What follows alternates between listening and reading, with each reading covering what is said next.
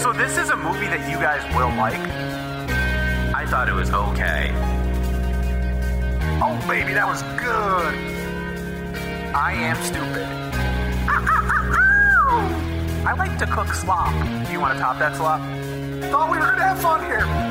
Yes, queen. Down with guilty pleasures, up with pleasures.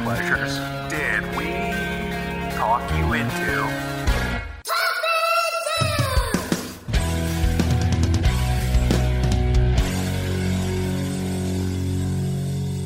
Thank you for listening to Talk Me Into, the podcast where a group of friends try to talk each other, and maybe even you, into liking what we like. This episode is The Handmaiden. My name is Jimmy, and grape is my favorite flavor of candy. My name is Jeff, and chicken is the absolute worst pizza topping. Oh. My name is Dan, and I like to go for walks. Could we start a book club or like a knitting club or something? Like, who are we? What have we become? Usually these are like wildly varied. Like somebody will have a crazy tale from their past and Dan will be like, I peel eggs. But this time we were just all like, we're grandmothers. I like grape candy. I don't like that topping on pizza. Let's go for a stroll, Herman. So Jim, also, you are wrong about that, by the way, but we'll get there. Oh no, he's right. He's very right. I'm right because you can't just put chicken on there. You have to pre-cook it. Yep. And then when you put it on the pizza, it just overcooks. It's just dry and it's bland. Like, I love chicken. I'm a chicken boy. You can call me crazy for cock. I don't care. I love chicken. But on so you pizza, don't like a barbecue chicken or like a buffalo chicken pizza? No, not on a pizza. And the buffalo chicken pizza, hear me out. I am all about different kinds of pizzas, right? And I've had buffalo chicken pizza. It's fine. But like when you're in a work setting, pre-pandemic and hopefully post-pandemic, of course, or like a party setting, somebody always has to get the buffalo chicken. And that just takes up an entire slot for a better pizza. And then you eat it and you're like, this is dry chicken and it's just buffalo sauce, which I love. But we're having pizza. We're not having buffalo wings. And everybody's like, yeah, buffalo chicken pizza. That is so stupid. Pineapple on a pizza belongs more than chicken does. I've defended pineapple on pizza before. It belongs there. I'm for various ingredients while also being a traditionalist. And being both of those, chicken doesn't belong in either situation. Can't even get a word in here. Wow. I will say in Jimmy's defense that there is one type of chicken on pizza that shredded. If done well, can be really juicy, succulent, and good. And that is a breaded chicken on a chicken Parmesan pizza. Agreed. I 100% agree with that. I know there's a place in Prospect that Jimmy likes to frequent that does a really good chicken Parmesan pizza. Yes, they do. Have you tried would this, rather Jeff? get eggplant Parmesan pizza, which I did get most recent. The most recent pizza I had eggplant and meatballs, and it was delectable. Also, my last pizza had barbecue chicken pizza. Literally last night I had a barbecue chicken pizza, and it was pretty good. Also, Jimmy, you would prefer a grape candy over like a chocolate candy or peanut butter, or are you only talking about like hard candies? I'm only talking about like hard candies. Okay. Yeah, like I do F with like chocolates and stuff like that, but like if there's like a flavored candy that's like a hard candy, like a Pez for instance, I will go for the grape flavored. A Pez, if you will. A delectable sugar brick that protrudes from the character's neck, if you will. I will have a grape, please. Or like a Nerds or like a Runts or something like that. I think all people can be broken down into two categories, which would be sugar candies or chocolate candies. And when I say chocolate candies, I don't mean they're necessarily chocolate, but you know what I mean, like peanut butter, caramel, those types of savory things as well. Yeah. So Jimmy, are you a sugar candy or a chocolate candy guy? I would say in the grand scheme of things, I'm probably a chocolate candy guy, but I do really enjoy like a hard candy, like sweet candy. I think as a child, you were more of a sugar candy kid. Agreed. Like, I definitely liked sour and sweet. Yeah. See, I was never, as a child, when we went trick-or-treating, my sister and I would combine all our candies, and she would take all the sugars, sweet, and I would take all the chocolates. Right. Jimmy, Jeff, what are you responding? I called you a commie because you're sharing candy. Yeah, I am. That's fine. Because capitalism has been working great so far, right? Jeff, I'm going to go out on a limb and say that you're a chocolate candy guy. See, I wouldn't say I lean one way or the other, but if I have to choose, because you're asking me the question, you do. The amount that I love gummy bears is going to sway me to the fruity, sweeter side of things. Interesting. That is I do true. love my gummies. In retrospect, I remember that you would frequently sneak a bag of gummy Lifesavers into movies, and I would end up eating a lot of them. Yes, gummy Lifesaver.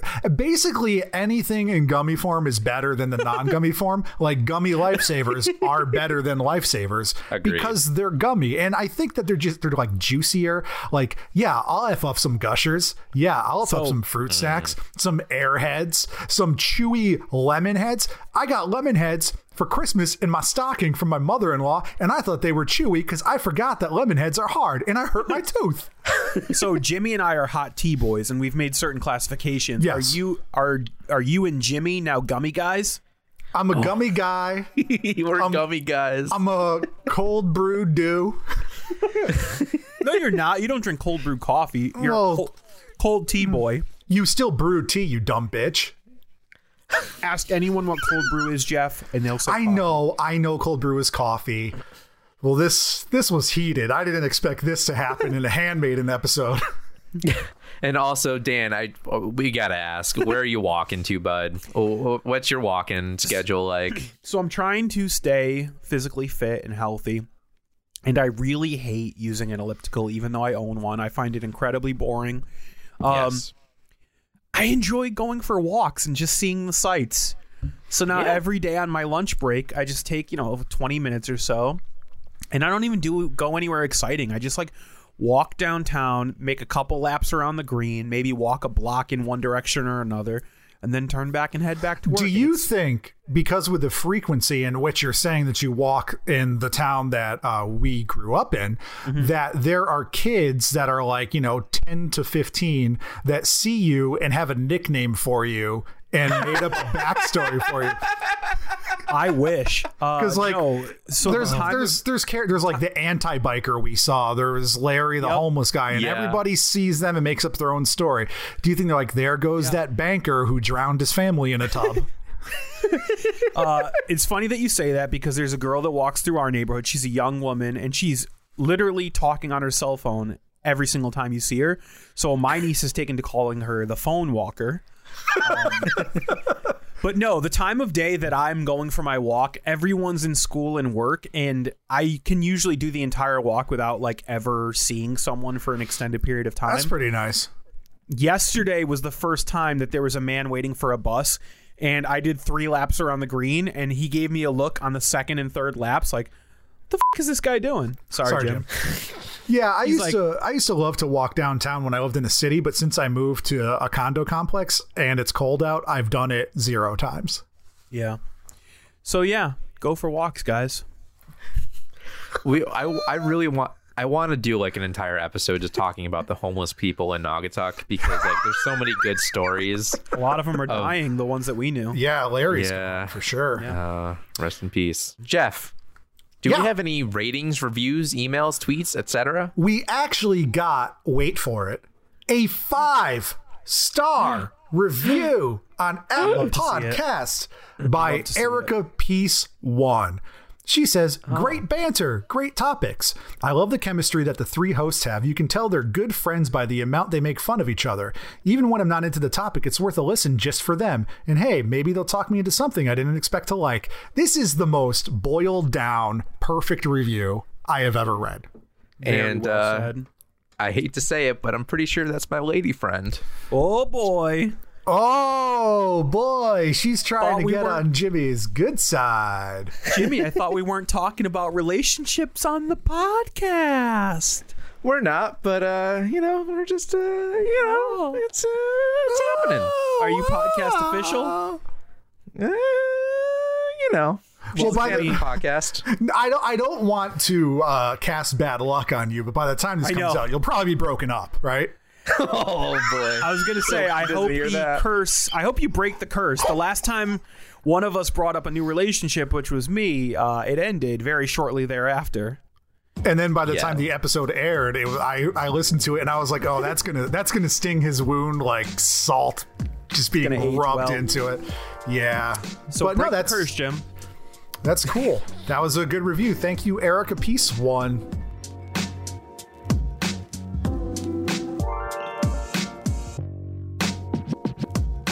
Every week on Talk Me Into, which is the show you're listening to, but you know that because you're a smart person, we talk ourselves into things. You know, we tell each other what we're talking ourselves into. It's not going to be like a movie like The Handmaiden. It's not going to be like, I don't know, whatever we're doing next week or whatever. It's small little things that aren't very interesting. And I'm going to keep in theme with being a grandmother this week because I am talking myself into address books. What? Oh my gosh. So I haven't bought one yet, but I really want to. Like I've been e-shopping for like the perfect address book because I just had a baby. Actually, my wife did. And we had a baby shower and we had to send out thank you cards. And then we got cute little pictures of her done. And we sent out like Merry Christmas cards. And we needed people's addresses, like her family, my family, our mutual friends, our personal friends, our your little secret baby cousin friends. Jimmy and your best friend Dan, I'm sure. Yeah, you guys got 3 cards from me, I believe. I didn't mess around this holiday. Yeah, Ninja Turtle cards. I just went out. And, you know, some addresses I knew. Some I would ask my dad for, and I can't do that anymore. So I was like, I got to text family members now. So, like, we made, like, a Google sheet with everybody's address, and I just worked my way down it. But, like, I like tactical things. Like, even this is just more than just address books. I like to hold physical copies. Jeff. But you mean you like tactile things? Tactical would be something tactile to a battle. Yeah. Well, also, if I get want my address book to be fully reloadable with 9mm bullets. It's got a little Swiss Army knife on it. That would be a tactical super cute. Address book, bro. Yeah, but going back to like comic books, I like physical comic books. I like physical media. Like I love Spotify. It's super convenient, but I still love to like hold something that I own. So yeah, I'm gonna get an address book and just fill it out. I think that's where I'm at, guys.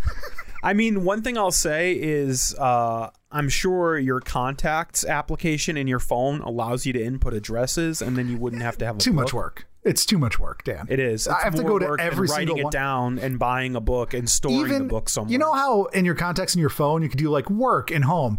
I don't do that. I make separate contacts because I want to see like that's real dumb. I want to see bill, manager, work, bill, manager, cell phone. It's just I don't know. That's one of the dumbest things I've ever heard, honestly. My font size is also 15 because I'm a grandmother. I like it. Jimmy, what are you talking yourself into this week? So this is a fun little one. I've been talking myself into re-listening to some of our old episodes. Wow, I feel like some of us do that often. Yeah. Or we bring it up on the show, Yeah, for I've ran out of podcasts and we're like very sometimes, narcissistic. Yeah, sometimes I'm just like, because it's weird because with this podcast, I don't know if it's just because of like me and like I've listened to these episodes probably like 5 or 6 times before they like go out to the air and stuff like that. So it's pretty rare for me to go back to an episode, but I've re-listened to a couple of them, and funny enough, both of them had a Dan's Dream in them, and I was like, oh my gosh, that's so funny. And I re-listened to our off menu episode, which was fun to re-listen to. And it's a good one, even though Dan was wrong in his answer. So were you. I was too. You were both wrong, but it was a fun one to record for sure. Yeah, it was definitely fun. It was fun to go through our menus and stuff like that. And then I re-listened to our Minefield episode because I was like, oh, I remember 6-Star Brian was a fan of this one. Maybe it's good. And I re-listened to it, and it was fun to re-listen to. Then I watched actually a new Vsauce video where he was referencing one of our Minefield episodes, and I was like, "Oh, that's kind of cool." Oh, not our episode, but the one with Sleep. I think I saw the thumbnail. I haven't watched that one yet. No, this was about time, which was pretty cool. Oh. Yeah, and he was talking about being in isolation and how time felt like at the time it felt like it was dragging, but like in like thinking about it in the past, it feels like it was like a blip in time, and that's what he's sort of going into. But that's beyond the fact. I've been re-listening to Talk Me Into, and we have a pretty good podcast, guys. It's pretty enjoyable. It hold up? Yeah, it holds up pretty well. Nice. I'm enjoying it. Yeah. Dan, what are you talking yourself into? I am talking myself into something that Jimmy inadvertently sort of talked me into, which he doesn't even realize. Oh. I'm talking myself into filling in my Discogs. Nice. I like Discogs. Mostly, like, I'm sort of doing my collection, but mostly I'm utilizing it as Jimmy does for his want list. Yep. Because I have a bad memory, and a lot of times I find myself in a record store or on a website selling records or whatever, and I'm like, I know there's albums that I should be keeping an eye open for, but I can't remember what they are. So I went on Discogs, created a profile, filled in some records that I want, and now, like, as I think of them, I'm not breaking my back to do it, but I'm like, oh yeah, you know, let me listen to this album. I'll throw it on my Discogs. So I'm sort of filling in my collection, but I think it'll be convenient for me. Like I said, if I walk into a new record store, is there an app? Is there an app, or you have to do the mobile website? I think it's just there's a an website. app. Oh, No, there it is? is That's an app. cool. Yeah. Ooh, Yeah. Because I I just went to Red Scroll Records in Wallingford, Connecticut, and they got a brand new store, which is great because they're like the best record store I've ever been in, but they were small physically, and they have everything laid out, and it's really nice. But I'm like, oh, let me go check City and Color. Oh, let me go check Talking Heads. Let me go check this. And I'm walking back and forth because I think of things as I'm looking. Right. I'm like, I could just go and order if I had a list. Yeah. And it's nice because, Jeff, they have a Discogs shop.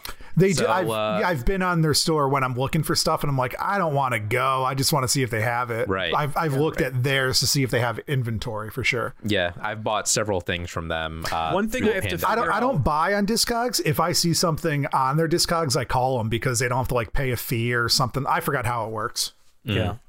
Jimmy, is there a way to shut off notifications for your want list? Because I've gotten about 30 emails saying, like, someone in Denmark has the album you're looking for.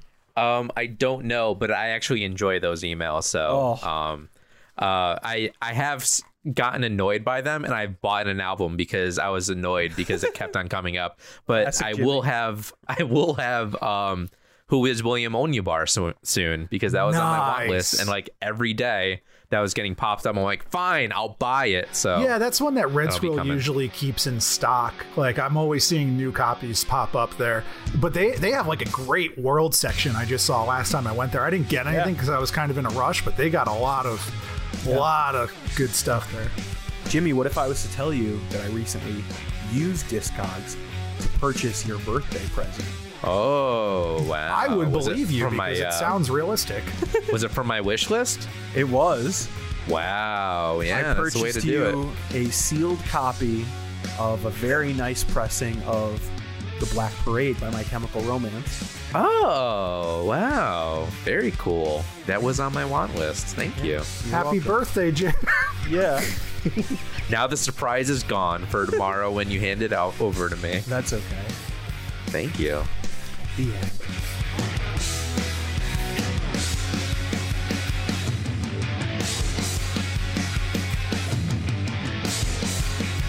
Fellas, this is a movie that I watched. I believe it was definitely the same year that Moonlight came out, because I saw this as a double feature with a buddy of mine.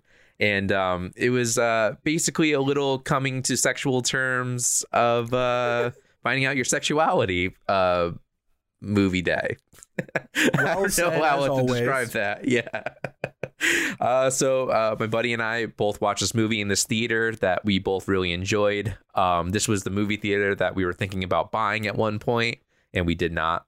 But yeah, so we watched this movie, and the basic plot of the movie is this girl is sort of like she's like a pickpocketer, where she basically just likes to scam people, and she kind of poses as the handmaiden to these sort of like a rich family where she's trying to seduce one girl to sort of like get their fortune and stuff like that.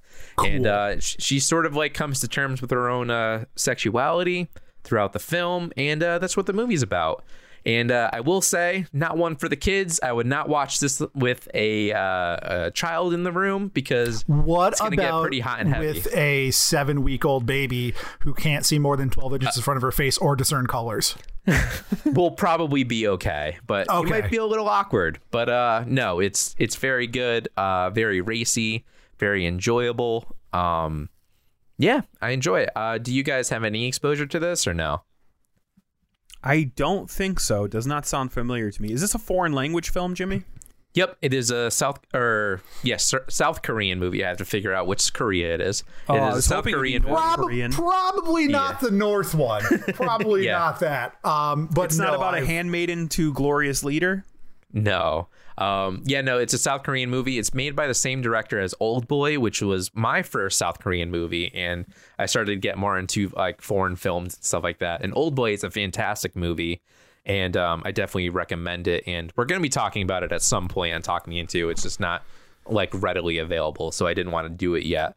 But I have not seen it. I don't know anything about it. Is all I wanted to say. That's all I wanted to say, Jim. I don't know. I'm excited though, because I like foreign films. I like regular films. I like actors and actresses, and I like stories, and it sounds good.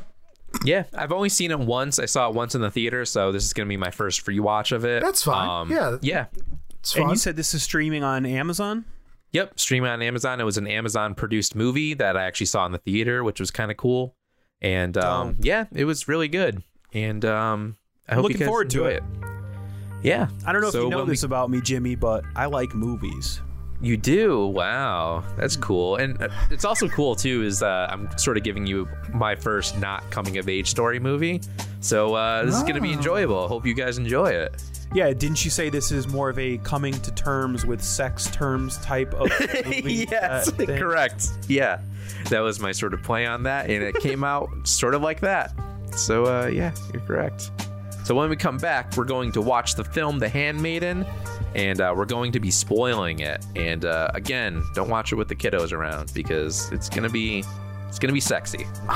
My baby also can't speak Korean, so that's probably good. She'll be fine. She reads subtitles, though, right? That's true. And she does read into subtext. She's very, very intuitive.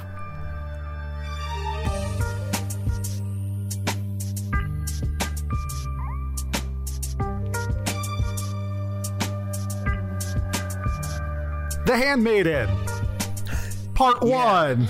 Yeah. Of 2. Oh, yeah. It's separated. Yeah. And Jimmy, can I just say that I couldn't remember which streaming service this movie was on, so I had to search for it a little bit. And the world doesn't want us to watch The Handmaiden. The world wants us to watch The Handmaid's Tale. Yeah, yes. I know.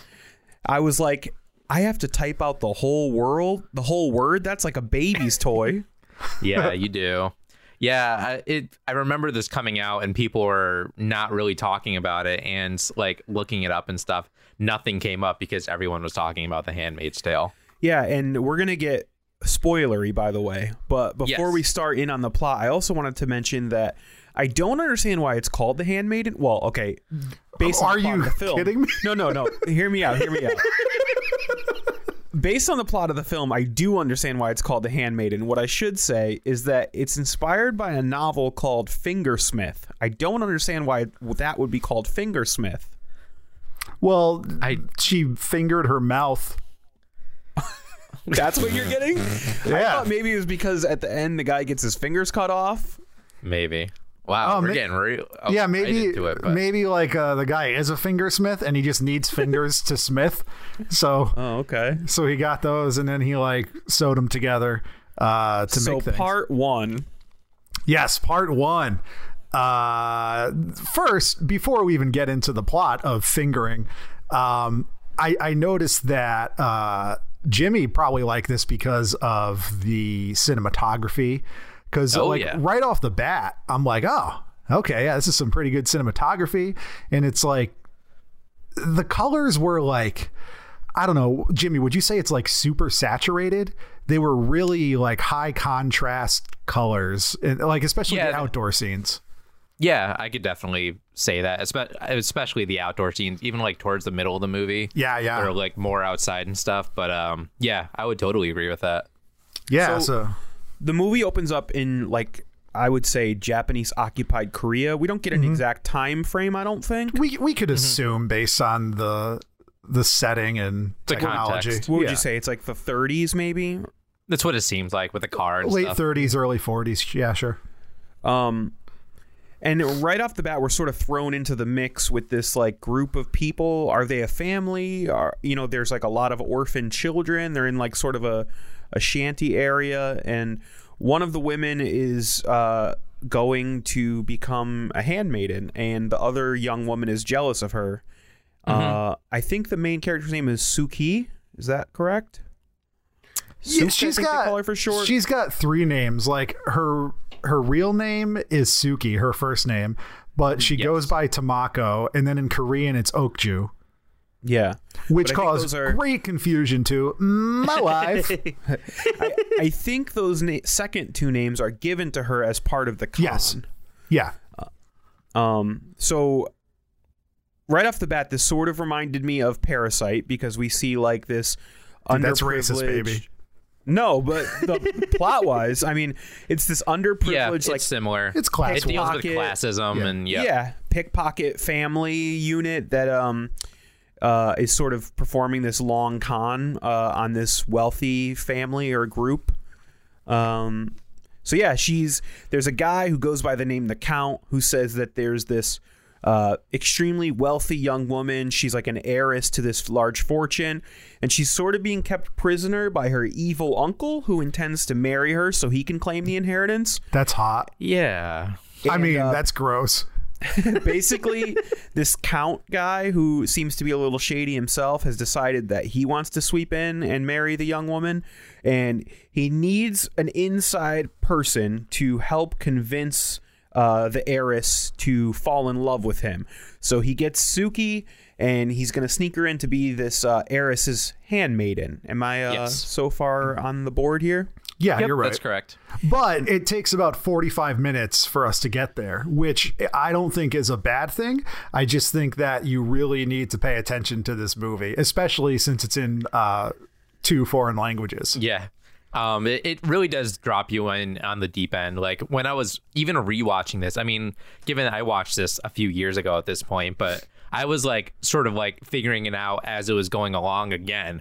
And because it takes a lot of twists and turns. Well, yeah. Plus, like when you don't know those languages, when English is your only language, they could sound very similar. They have similar roots and styles of speaking. So you really need to pay attention to the color of the subtitles, because that's actually very important when you're because like if you're watching a movie and somebody switches to Spanish, like you know that they're speaking a different language, but in this you don't know. And in some cases, like towards the end, even the Count is switching back and forth in the same sentence between Korean and Japanese.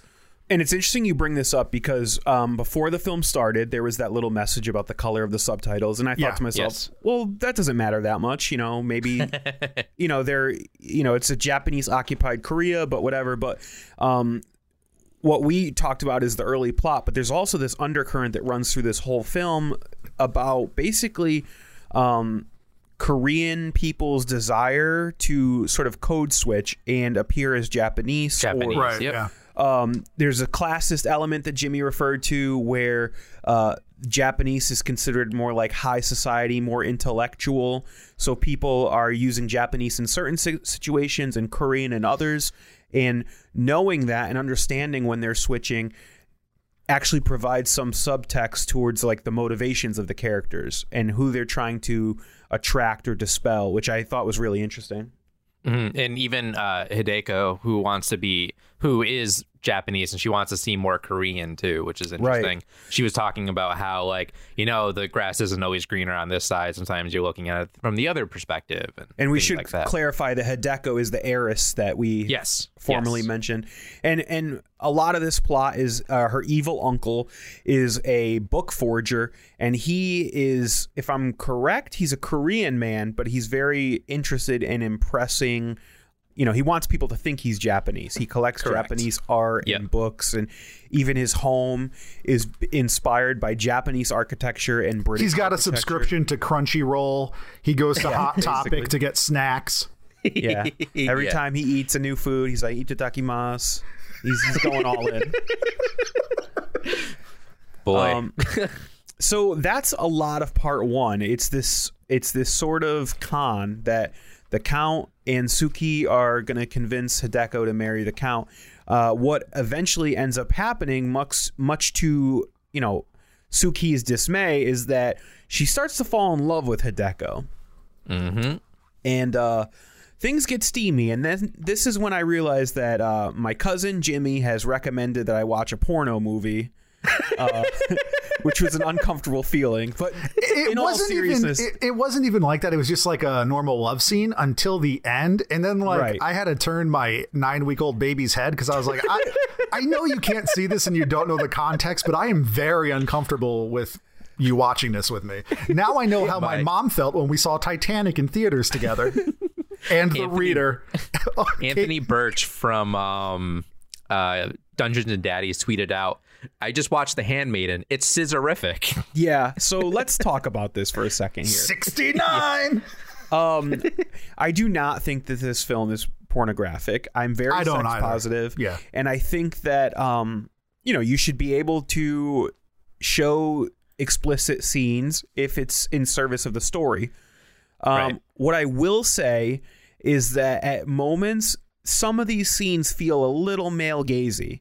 And I've heard this criticism about this film and sort of like Blue is the Warmest Color, that a lot of like true lesbian, bisexual, or queer women were complaining about these types of depictions. To sum it up in the most simple form, a lot of women in that lifestyle are saying, we don't scissor that much. Yes, I've heard that too. Take that as you may, but I will say that, there wasn't a lot of explicit or gratuitous nipple or, downstairs shots, but it did feel a little bit like voyeuristic.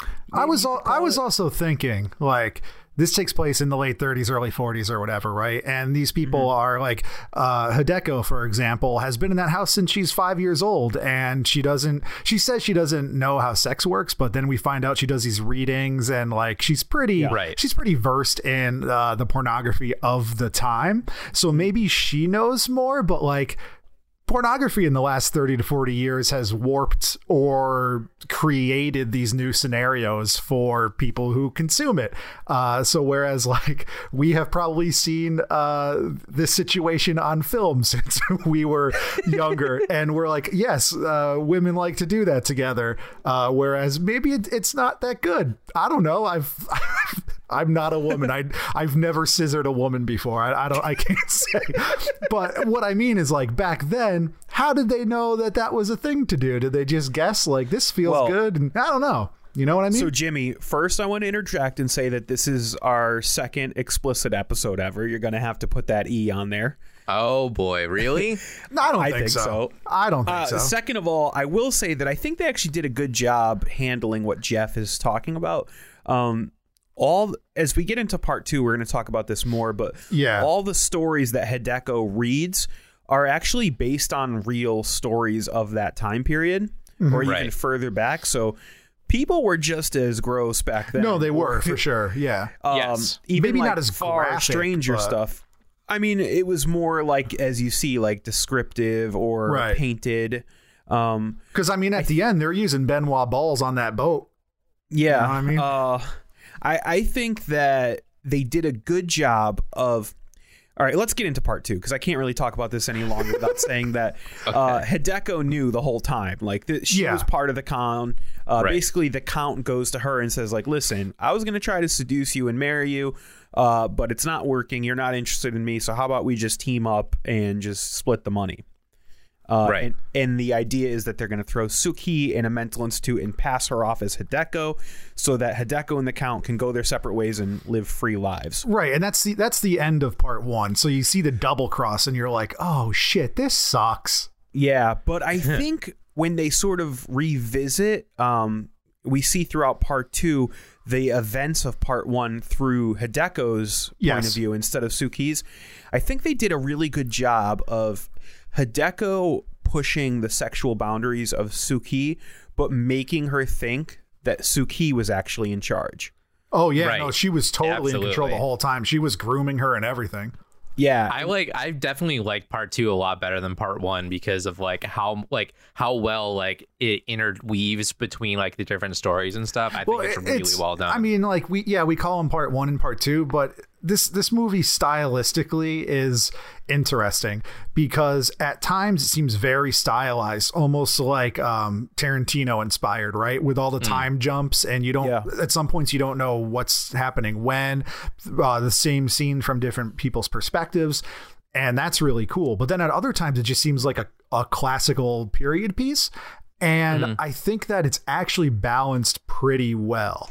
The two things, which in other movies, like I think that I don't know if it could be pulled off as well, or if it has been pulled off, this type of storytelling. Because sure, it's part 2, but it's not like chronologically part 2. Right. I would say, Jeff and Jimmy, has either of you seen The Favorite? Yes. What's that about? It's about a gout woman. Oh no, I haven't seen that yet. Okay. I know what you're talking about. I do want to watch it. I got a lot of The Favorite vibes from this, as Jeff was saying. Really, because I got a lot of The Knight's Tale from this. A lot of Bohemian Rhapsody jousting. Not really, but no, me either. I was making that up, Daniel. Good one. But yeah, it's definitely like a highly stylized and like how can I say, like, it has a real point of view from the director and writer, whereas a lot of period piece dramas do not really have that strong point of view. But yeah, I mean, so part 1 and part 2 are kind of happening concurrently, and they're happening through different point of views. We talked about Hideko has basically been raised by her uncle. It's this weird sort of I don't know how you would describe this, but she's like reading these erotic tales to titillate these men, and then at the end her uncle like sweeps in and like auctions off the book that she's reading. Is that like the gist of it? Totally true. Basically, you don't really. It's kind of weird because it switches so quickly to like this love story, this double cross, this love triangle, to all of a sudden it's like this erotica bondage club. But then it makes more sense because when he does auction off the books, like they lay these stones down for you to get there. But it's once it gets there, it's like a totally different tone. So we get a lot of that backstory in here, but we also get sort of the realization that not only did Suki like unexpectedly and unwillingly fall in love with Hideko, but Hideko had the same experience. So she went into the situation like feeling, oh, this Suki woman is here to like screw me over and con me. Yep. And I'm going to throw her in the mental institute. But what happens is she falls in love with Suki as well. And we see that the second double cross has happened. And Hideko... A quadruple cross. Yeah. If my math has done my brain right. Because 2 times 2 is 4, Dan. Yeah, and she basically has teamed up with Suki, saying like, hey, you're going to go in this mental institute, but then I'm going to break you out, and we're going to get the Count back and get my fortune, and we're going to go live happily ever after. Yes. So I think that's pretty much part 2 until the ending when Hideko takes Suki down to the basement where she's been like tortured and punished by her uncle, and where he keeps his collection of like rare books and art, and Suki just gets like furious. I thought this was a really powerful scene to show that their relationship is more than just, you know, erotic fascination or, you know, they're not just like having this like sexual exploration. They actually have deep emotions for each other. And the way Suki like destroys the uncle's whole collection. It's like breaking her chains and freeing her. Exactly. Oh, yeah. And it's a manifestation of like vengeance and like, for sure. And some even, form of justice. And at that point, Hideko was even narrating, talking about how she was just like this pickpocket, you know, just like this lowly, scummy kind of lady. And like what she can do is beyond what people would think. And then she's just like, she just destroys the place, which I thought was awesome. It was a really well shot scene too. I love the angle and the lighting and just like, it was awesome. Yeah, so I'm going to get a little artsy fartsy here if you guys can bear with me for a moment. Oh, I am here for it. I feel fart away, baby. I feel like this scene is an exploration or a deconstruction of the class systems within this film. So oh, yeah, definitely. We've seen throughout all of part 1 and part 2 that these two characters come from different worlds. They have different experiences. They've been brought up different ways. They have different ways of dealing with the world around them and the people in it. And it all comes to a boiling point here. I feel like part 3 is more plot heavy and more like a heist type thing. Like we see the end of the con play out.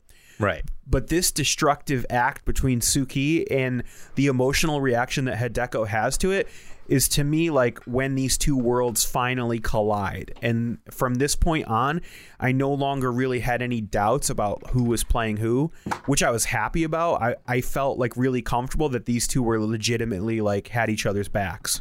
Yes. Yeah, oh, yeah, definitely. The way that it's directed, I totally agree with that. I mean, he's a great director, so. It's visceral, but it's also like it's steeped in layers of metaphor. Like I love the throwing the books into the water and like spraying the paint. It's like she's changing them. I don't know. It's one thing to see her tearing things up, but to see them like submerged and like being, you know, sort of washed and reborn. Yeah, because the kicking them in the water is the middle finger, and then the destroying them further is the double middle finger. Right. It's and plus it's just like visually appealing too. Like it's for just sure. good, like cinematography and stuff, you know. Yeah, the blue water with the sudden splashes of red paint. Yeah. Yeah, really so well I thought done. that was like I thought that was really like the emotional climax of the film, which makes sense because of where it's located. Yeah. Seeing as it's like 2/3 of the way through the movie, yeah. Yep. And then we get into part 3. Jeff, why don't you sort of take us through part 3? I don't remember when part 3 exactly started. Damn it, Jeff. Part 3 takes place when Suki is in the mental institute and her former allies, her friends, break her out. Yeah, no, I didn't see that on the screen. I thought it was just 2 parts. Oh. Yeah, but I mean, so wait, so we ended Cool with silence, bro. I'm talking. Can you not hear me? Yeah. Hello? No, that one was on purpose. You're an ass. No, but just like you said, like once she's broken out, and I mean, so this part was a little confusing because I was even watching it with my wife, and she said something like, when does like destroying these books take place? And I thought this was a flashback, but it feels like it feels like it's now. So there was like some confusion as to the chronology of events, but then like as soon as we said that, like as soon as they show that scene, then they like flash back to her in the mental institution. And I was like, oh, okay, so this was before she went to the institution, Right. Yeah. So then when she gets out, then like that's when they show like the double cross, really like exactly what Dan said, you know who's on whose side. And that was a lot better going to the end of the movie, because like now you know like real motives, because before it's mysterious and it's suspenseful and you don't really know what's going on. Now you do, and you're just waiting to see it played out. Yes. And like there were so many parts in here when I was like, I thought for a second that maybe Hideko and the guy, I don't remember his name, she was gonna no the other guy that was trying to marry her, the Korean dude. Yeah, that's the Count. You're with the uncle. Yeah, you're right. I forgot that he goes by the Count.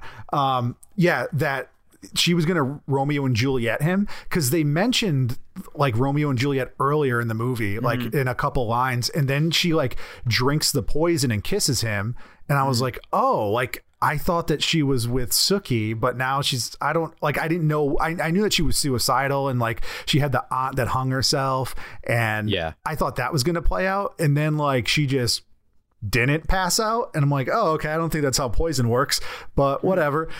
And then he passes out, and I thought he was just like dead, and I'm like, oh shit, this is crazy. But yeah, there was just so much like really shitty backstabbing in this, and it was great. And like the scene when Sookie and Hideko are escaping, and like Hideko is still wearing like her posh clothes and her hat and her umbrella, and Sookie's like carrying everything, and they're like jumping over a wall together, and she's still like helping her over the wall. Yeah. And me and my wife were like, why is she still like serving her? Can I really interject for a second? Yeah. I think you actually have the time frame confused. I probably do. Yeah. That scene where they're escaping and she helps her over the wall is actually when they're going off with the Count for Hideko to get married to the Count. I think that's right, yeah. So yeah, I have all the time as Oh, you're right. And then they flash back to the canoe at the end. Yeah. So then, the scene where you're talking about with the poisoning, Hideko, she basically doesn't put anything in her wine, and she puts 3 drops, which is enough to like knock someone out in the Count's wine. She ends up taking a little sip of it to convince him that it's okay, and then he glugs the rest down. Okay, I thought she spit it in his mouth. Yeah, I think you're right, Jeff. Maybe I misconstrued that. I thought he took a sip afterwards. But anything I know about, it's about spitting in somebody's mouth. Yeah. So then we see Sookie and Hideko. Now they're leaving. They're taking the tickets that the Count had purchased. He wanted to run away to Russia and marry Hideko for real, and they changed those tickets into tickets for Shanghai. And this is when we see Hideko dressed as a man, and she has counterfeited a passport. Yeah, she was like a twink businessman. I was like, oh man, this is definitely an LGBT movie. This is awesome. And it was smart because the uncle had sent like agents out to find them, and they were like, any 2 women who are traveling together must be stopped and questioned. And I was like, yo, that's smart, yo. That's real smart. And I like getting back to what I said about like a classical movie versus a stylized movie. Then we get into like some Eli Roth Hostel territory. Yeah. At the end. Torture basement. Yeah. And like, that was pretty cool. And my wife was like, oh man, I wanted to see him cut off his wiener. And I was like, well, just watch Hostel 2. And she's like, yeah, that's cool. And then they throw it to the dogs. I'm like, yeah, throw that wiener to the dogs.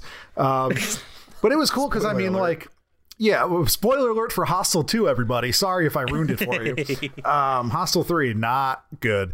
But then he's like, he lost his fingers. He's like got his hand drilled. He knows he's not going to get out of there. And like, I knew something was up with the cigarettes. I thought he was just getting him high because he was getting all like silly. And I was like, yo, this dude hotbox this motherfucker. Sorry, Jim. And then he's like, Mercury cigarettes. At least I'll die with my cock. And I'm like, yeah, die with your cock. Yeah, cock. Yeah, die. Wow. I thought they did a really good job foreshadowing that. Like, how many times did we see him open that cigarette so many case times. And see like, and like the 2 blue cigarettes? There were some like really nice scenes when he was like, he drew like this lady and then just like rolled it up into a cigarette and smoked it. I was like, this is cool. He's like, that was Hideko. He's like, this is how I can possess beauty that I normally wouldn't be able to. Jimmy, whether or not I'm talking to this movie, I am talking to smoking now because that was so cool. He's like the first dude that made smoking look cool. I also really liked the scene where he's dying too, where he's flashing back to the canoe and it's sort of like getting darker and darker. I thought it flashes back and forth between all of them. That was pretty cool.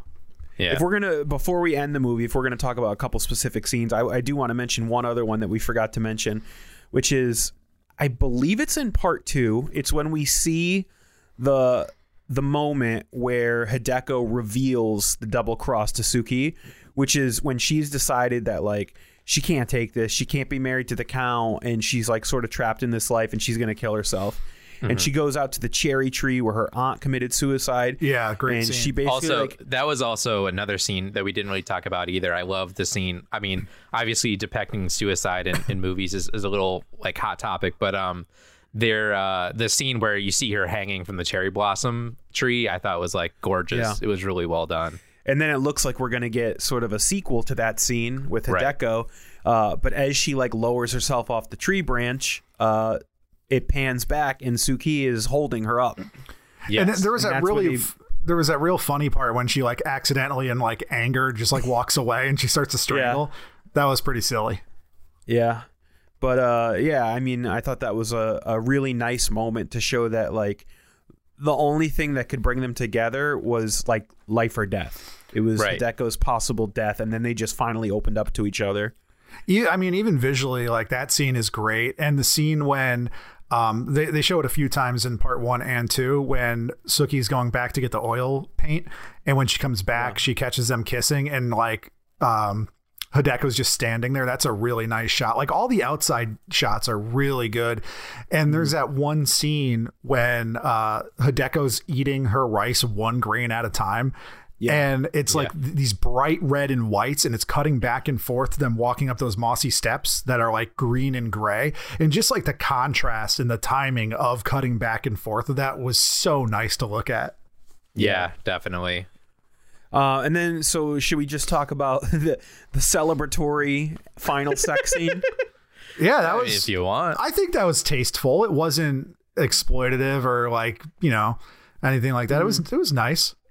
It was a bit over the top for me. Like, Oh yeah, it was totally over the top. It's not realistic at all, but like this movie isn't realistic. It is stylized and like you mentioned blue is the warmest color. That's like whether it's exploitative or not, it's a lot more intimate and real than this. This is like a liquid painting. yeah, Right? It's just like it's I guess- pure art. this scene, unlike the other sex scenes, felt a little bit like cartoonish almost. Yeah, totally. I was just going to say cartoony. It's like a live action anime.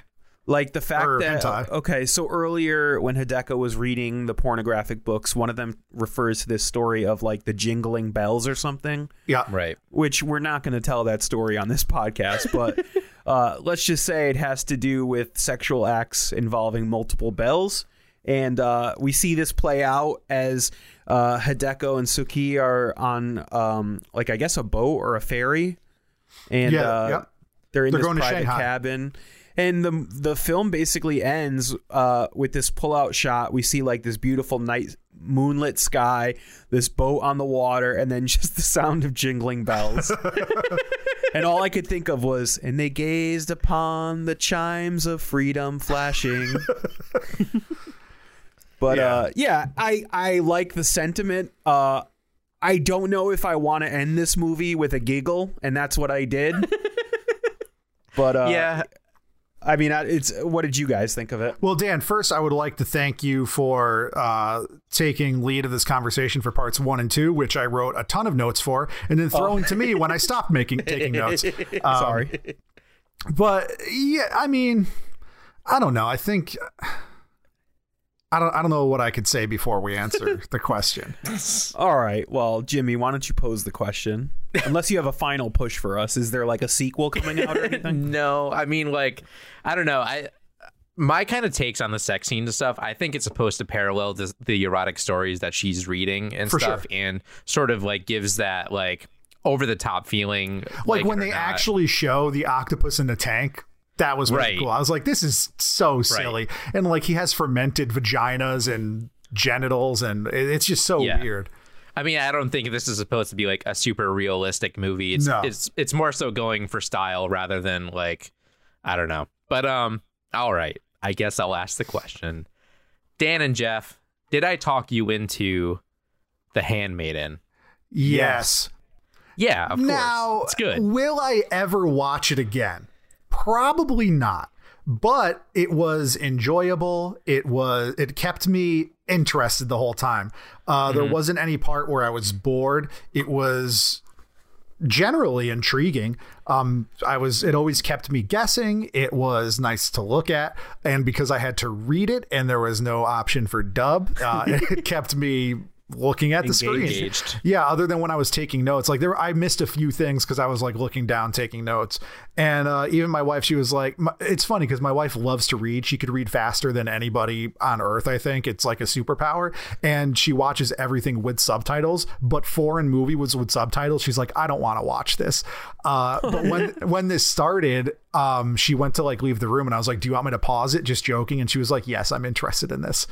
Oh, that's good. So yeah, we were like talking about it as it was going through. So yeah, it was an interesting movie. It was good to look at. It was simple, but like, I don't think that's doing it any favors by calling it that, but it was a simple story that like, I mean, even like after part one, it was basically just exposition, just like this is exactly what happened, which I usually don't like, right. But they pulled it off somehow. Yeah, it's kind of interesting. It's like they're retconning the movie as they're making it, which I thought was kind of interesting. Yeah, and I've seen that done. Maybe this might be wrong, but I think like in Knives Out they kind of did that, and it wasn't as good. Yeah. I didn't think they pulled it off as well. But yeah, like movies like that when they're like, actually, this is what happened. I'm gonna sort of frame this in a way that might be unexpected, but I see a lot of Back to the Future Part 2 in this movie. I mean, hear me out though. You're talking about recontextualizing events. Bojo. You're talking about recontextualizing events from a different point of view. You're talking about sort of like people in charge of changing their own destiny and a little bit of caperishness to it. I mean, I don't know. That's what I kept thinking of while I was watching it. Benoit balls don't work on water unless you've got power. So Jimmy, yes. I'm a hard yes on this. I like this a lot. And I figured you would. I'm honestly surprised because I wasn't like super jazzed to watch it. I kept putting it off. I did too. I actually started it and then I got like real busy, like 20 minutes in, and I had to stop. And then rather than continue, I just started it over because I was like, I don't know what's happening right now. And I also have to say you did a good job talking us into it, because something that you said in this episode, like just a few minutes ago, actually made me enjoy it more, which is that the comment that the sex scenes are a parallel to the over-the-top nature of the erotic stories. Right. And that sort of got me thinking that if you know anything about erotic fiction from Japan, as I'm sure you guys are experts in that field. Yeah, I've dabbled. But what you would not a fan, but I'm aware of it. Yes, is that they weren't like. It's hard to contextualize them in Western culture parallels, because we think of erotic storytelling as like Penthouse letters, where you're supposed to believe that these things really happened. Yeah, and that's not r/Gone like. Wild stories. Exactly. Is that just me? Erotic storytelling in like ancient feudal medieval Japan was sort of more like Aesop's fables. They were like tall tales that were just meant to entertain and titillate. Right. And now they're AFAP's fables. Yeah, I like it. Yeah. But when you got me thinking of like, hey, is this movie a modern day version of one of those stories? I was like, I could kind of see that. At least that's definitely an argument you could make. Yeah, definitely. So yeah, unlike Jeff, I would definitely watch this again. I would recommend it for friends. And I would go so far as to say, like, from this, from some of the other films we've discussed on this podcast that I'm drawing a blank on the name of, but I need to see more Korean films. Oh yeah, The Host. Definitely doing Old Boy. Oh, you actually did like The Host and Jimmy didn't, which was weird. But yeah, if you compare this to Moonlight, which Jimmy saw on the same day, and it's similar themes, I like this incredibly more than Moonlight. Really? Oh, really? A lot. Oh yeah. I was a no on Moonlight. I didn't hate it, but yeah, this one I liked a lot more, and I think it's because it is like. It does have that Tarantino feel without trying to be him, which I think is good, because like there are some movies like that try to be Tarantino and you never will be, so don't try to. But this is like it just feels like, and maybe that's because Tarantino's inspired by Eastern cinema and stories like that. So that might be, it's just like this cycle that just feeds each other. And yeah, I just thought that I like the style a lot more than Moonlight. I like that take. Oh, sorry, Dan. I was going to say, it was very strange recommending this to Ben, our barber, the other day. I was like, this is a really good movie, but I will warn you, it is very sexy. By the way, guys, we all got haircuts. Like, I got my haircut the same day as Dan, and then Jimmy got it like 2 days later. Wow. Cute. We're cool. Yeah. I was going to make a funny joke at Jeff's expense, but that time has passed. We've moved on to haircut conversation. Next week on Talk Me Into, we are going from The Handmaid's Tale to another foreign group. You do realize of people. that this movie was not called The Handmaid's Tale, right? Yes, no, I do. It was a joke. It was that's a jape, the joke, a goof, or a gag. I am going to be introducing you to 3 Australian fellas who go by the name Auntie Donna. What does that mean? I don't know, but they're some funny boys, and it is a sketch group that I recently found out about because they have a show on Netflix called Auntie Donna's Big Old House of Fun. And I instantly fell in love with their absurd type of humor. And do you guys have any exposure to Auntie Donna? Zip. I watched the trailer on Netflix for the show, but did not watch any of the show. Okay, well, next week I am definitely 100% talking both of you into Auntie Donna. Is it definitely 100% Pokemon free? 100% Pokemon free. That is such a great story that I don't even think we should tell. I think we should just keep people wondering what they mean by that. If you write to us asking about that story, we will not read the email on the air. We will delete it and never respond. Dan, where can people find Talk Me Into online? Fellas, we are all over the onlines. We are on twitter.com/talkmeinto. Every time you say it, I hate it. We are on instagram.com/talkmeintopod. We're on YouTube. Search Talk Me Into. We have a Patreon that we're going to be revamping, or maybe we already have. You'll have to wait and see. Patreon.com/talkmeinto. What else, guys? You can always email us if you feel so inclined. talkmeinto@gmail.com. Yeah, everywhere. Correct. Jeff, Yeah. where are you online? I am on Twitter at JEFFFF27. That's Jeff with 5 F's and number 27.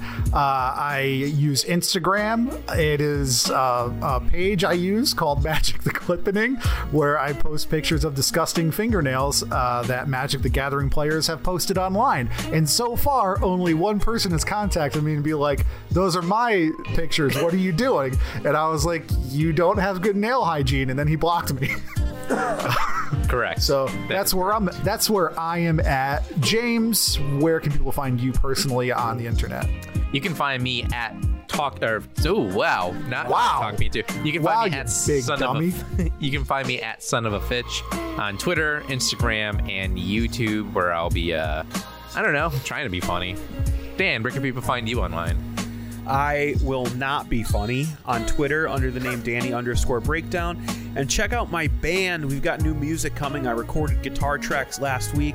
It's olddogsmusic.com. That's old with an E, dogsmusic.com. Thank you for listening to Talk Me Into. What will we talk you into next?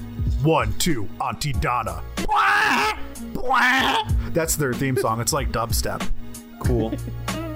I hope it popped on the Snowball mic. I'm waiting for the bars. Did. Oh yeah, dude, that's real bad. Have fun with that, Jim.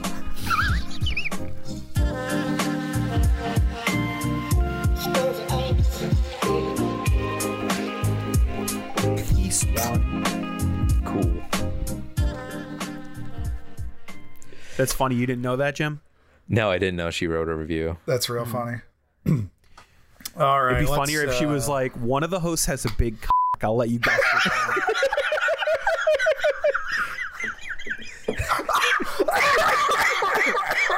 Oh, you're blowing my eardrums.